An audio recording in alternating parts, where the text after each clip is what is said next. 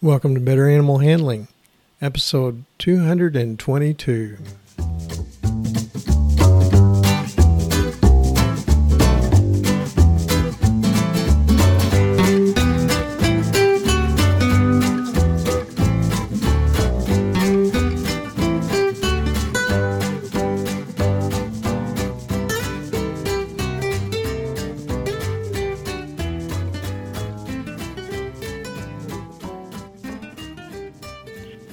From the center of Missouri, USA, I'm C.B. Chastain, your guide to better animal handling, and Ginger, my cattle dog, and allurophile co-host. Say hi, Ginger.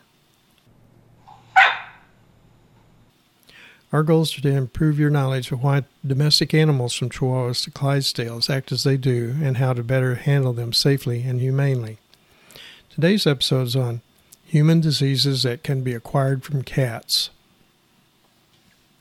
Our topics for this week are signs of zoonosis in cats, risk factors for zoonoses in cats, and preventive measures against cat zoonoses.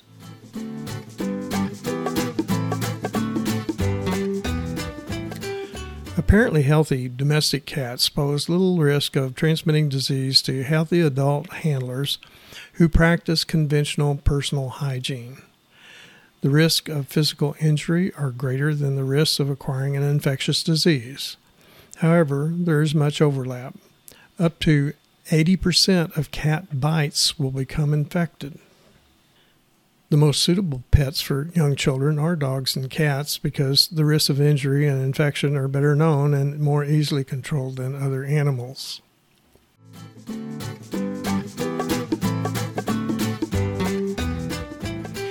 Many zoonoses from cats can cause generalized systemic illness.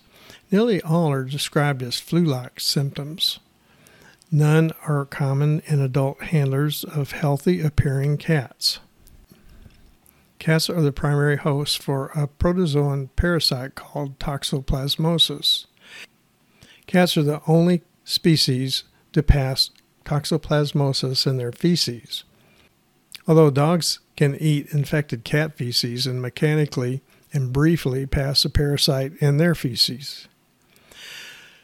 Toxoplasmosis is primarily a danger to pregnant women that have no immunity developed in earlier life to the parasite. If acquired first during pregnancy, toxoplasmosis can cause abortion.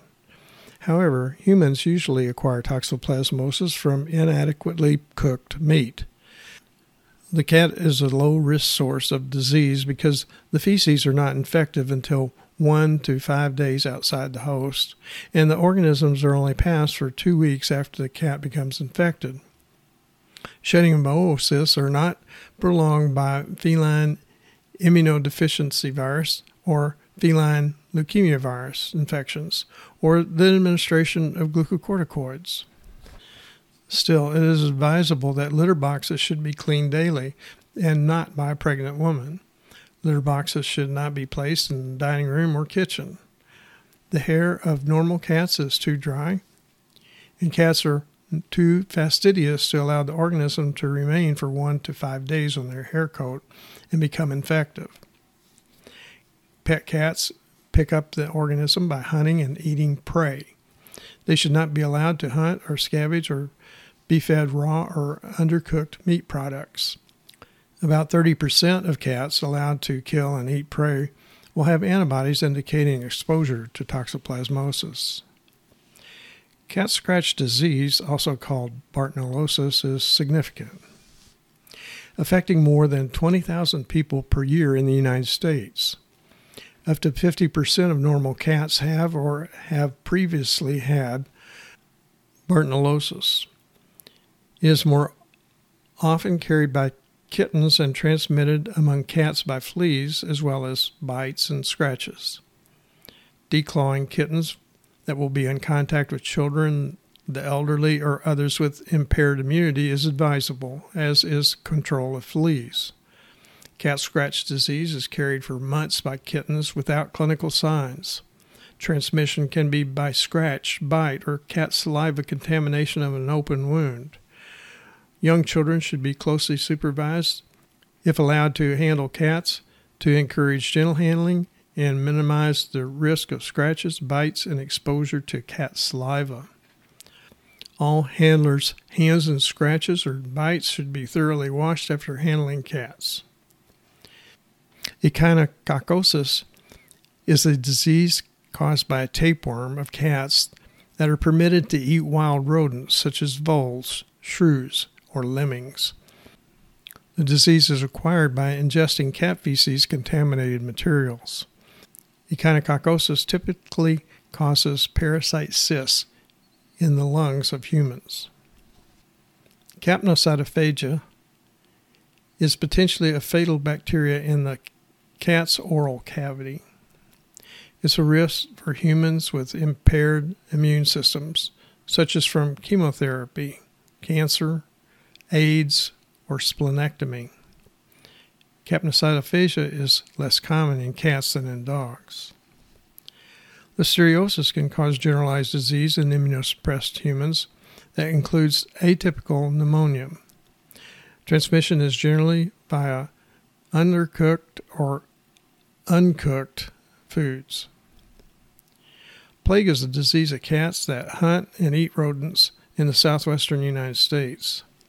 Transmission to humans can occur from sick cats by coughing, sneezing, or breathing onto a human's face, or by being bitten by a plague-carrying flea from a sick cat. Rabies is a fatal viral infection that is transmitted by bites or saliva-contaminated wounds. Cats are vaccinated against rabies less commonly than dogs, although most rabies in domestic animals in the United States is in unvaccinated cats. Visceral larva migrans, ocular larva migrans, cutaneous larva migrans, and acquired toxoplasmosis are serious diseases of young children. These diseases are acquired by incubation and hatching or sporulation outside the animal's body. Exposure occurs indirectly by environmental contamination by cats. Young children should be kept from playgrounds and beaches where cats are allowed to defecate. Handling cats without fecal contamination of their hair coat is not a risk for transmission of these diseases. Coccidiosis, also called Q fever, is a bacterial disease that is transmitted by inhalation of dust contaminated by body secretions of animals, such as urine, milk, feces, and so forth, that are infected with Coxiella. Cats from farms with livestock are most likely to transmit Q fever in placental fluids.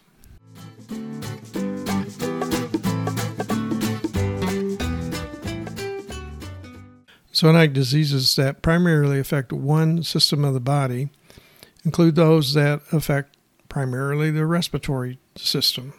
Pasteurellosis is a respiratory bacterial infection that can be acquired from cats, but these bacteria in humans usually require an impaired immune response to become severe or prolonged infections. Pasteurella is also the most common cause of wound infection from cat bites. Cat respiratory or oral secretions can be a source of infection in immunosuppressed humans with Bordetella, chlamydophila, plague, and tularemia. However, based on the reported cases, the risks of these appear to be low in immunologically immature children. Young children should not be permitted to kiss cats and expose themselves to pet respiratory or oral secretions. Plague or tularemia can also be transmitted by infected ticks that may be carried to humans by cats.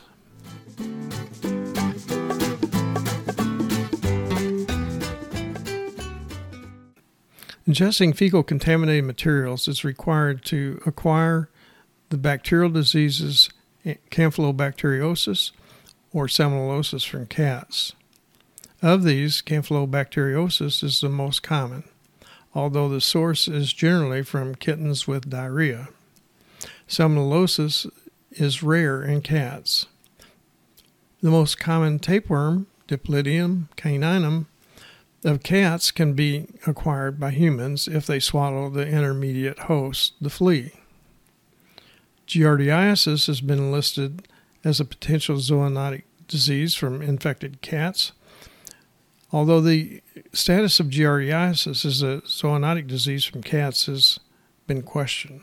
Zoonoses that are passed in the feces in the infective form and could be acquired from exposure to the rectum are salmonellosis, campylobacteriosis, cryptosporidiosis, yersiniosis, and perhaps giardiasis. Among these, campylobacteriosis is the greatest risk from cats, although the risks are still small if no clinical signs such as diarrhea are present and the hands are washed after handling cats.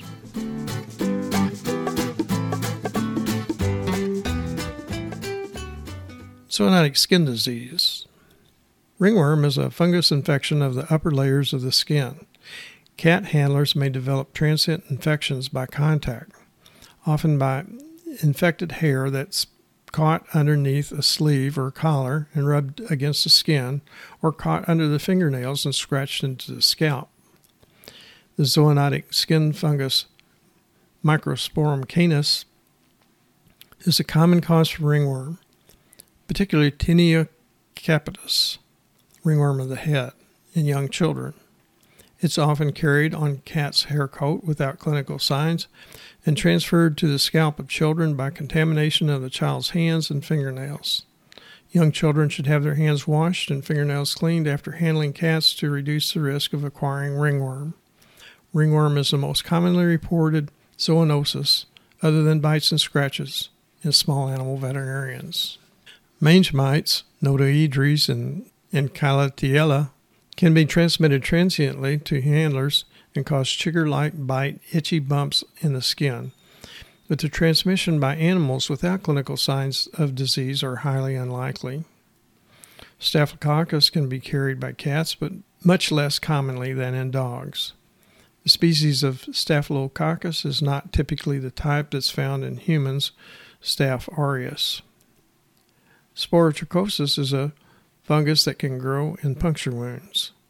Cats with sporotrichosis in their wounds have concentrated populations of the fungus. Humans handling cats with sporotrichosis, lumps and draining sores in their skin are at risk of acquiring the disease by cat scratches or contaminating cuts on their hands and arms.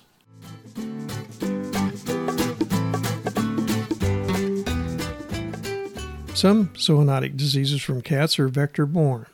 Tularemia is a bacterial infection that can be transmitted by deer flies and ticks.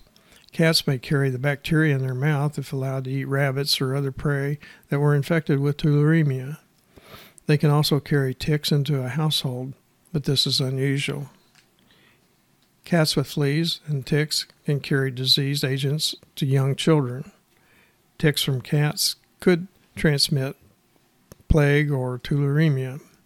Children should not handle cats with fleas or ticks, and cats should be routinely examined and treated for external parasites.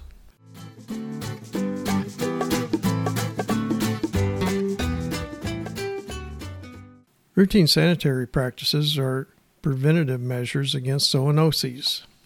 A handler of cats should wear appropriate dress to protect against skin contamination with hair and skin, scales, or saliva, urine, and other body secretions. External parasites, fleas, and ticks should be controlled. Vaccination in cats should be kept current against rabies.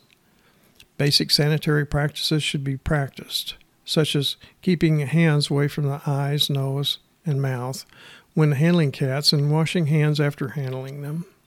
Cat handlers should be vaccinated against tetanus every 10 years.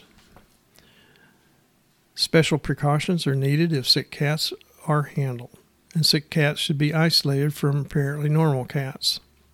New household or cattery members should be quarantined for at least 2 weeks to reduce the risk of transmitting a disease that new animals could be incubating before introducing them to the rest of the clouder.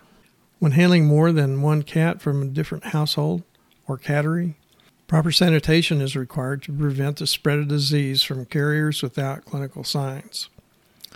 Cats from different origins should not be confined in the same cage or group area. Other basic procedures are for handlers to wash their hands and to clean and disinfect tabletops and cages used in handling. Restraint equipment such as blankets, muzzles, capture poles, grooming equipment, collars, cat bags, and slip leashes should be disposable or cleaned and disinfected. Leather gloves should be kept as clean as possible and used infrequently. Companion cats should be kept exclusively indoors. Remaining indoors virtually eliminates the risk of toxoplasmosis, plague, rabies, and many other zoonotic diseases. Rough play should be avoided with kittens for behavioral reasons and to reduce the risk of diseases from bites or scratches. Gloves should be worn when handling cats if there are any open wounds on the handler's arms or hands.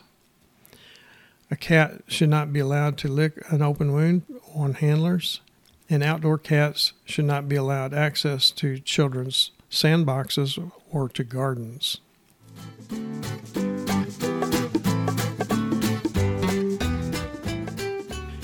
If you have comments or are interested in particular animal handling subjects, contact us at cbc@betteranimalhandling.com. Now, let's recap the key points to remember from today's episode.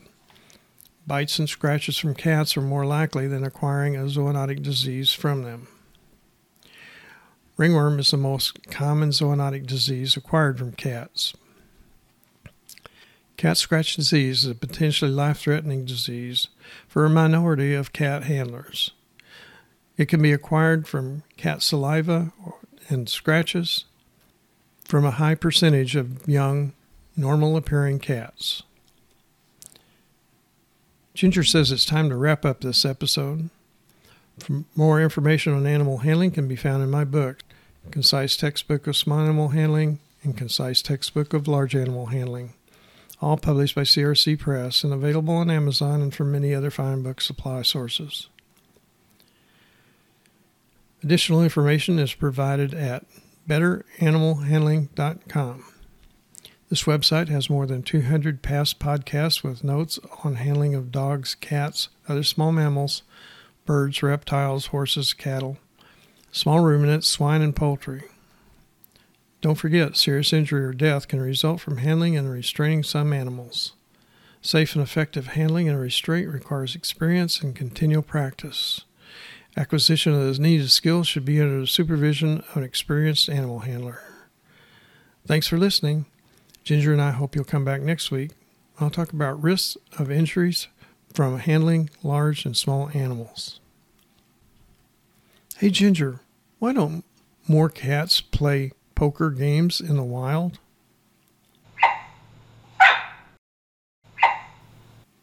True. I forgot how many cheetahs there are in the wild.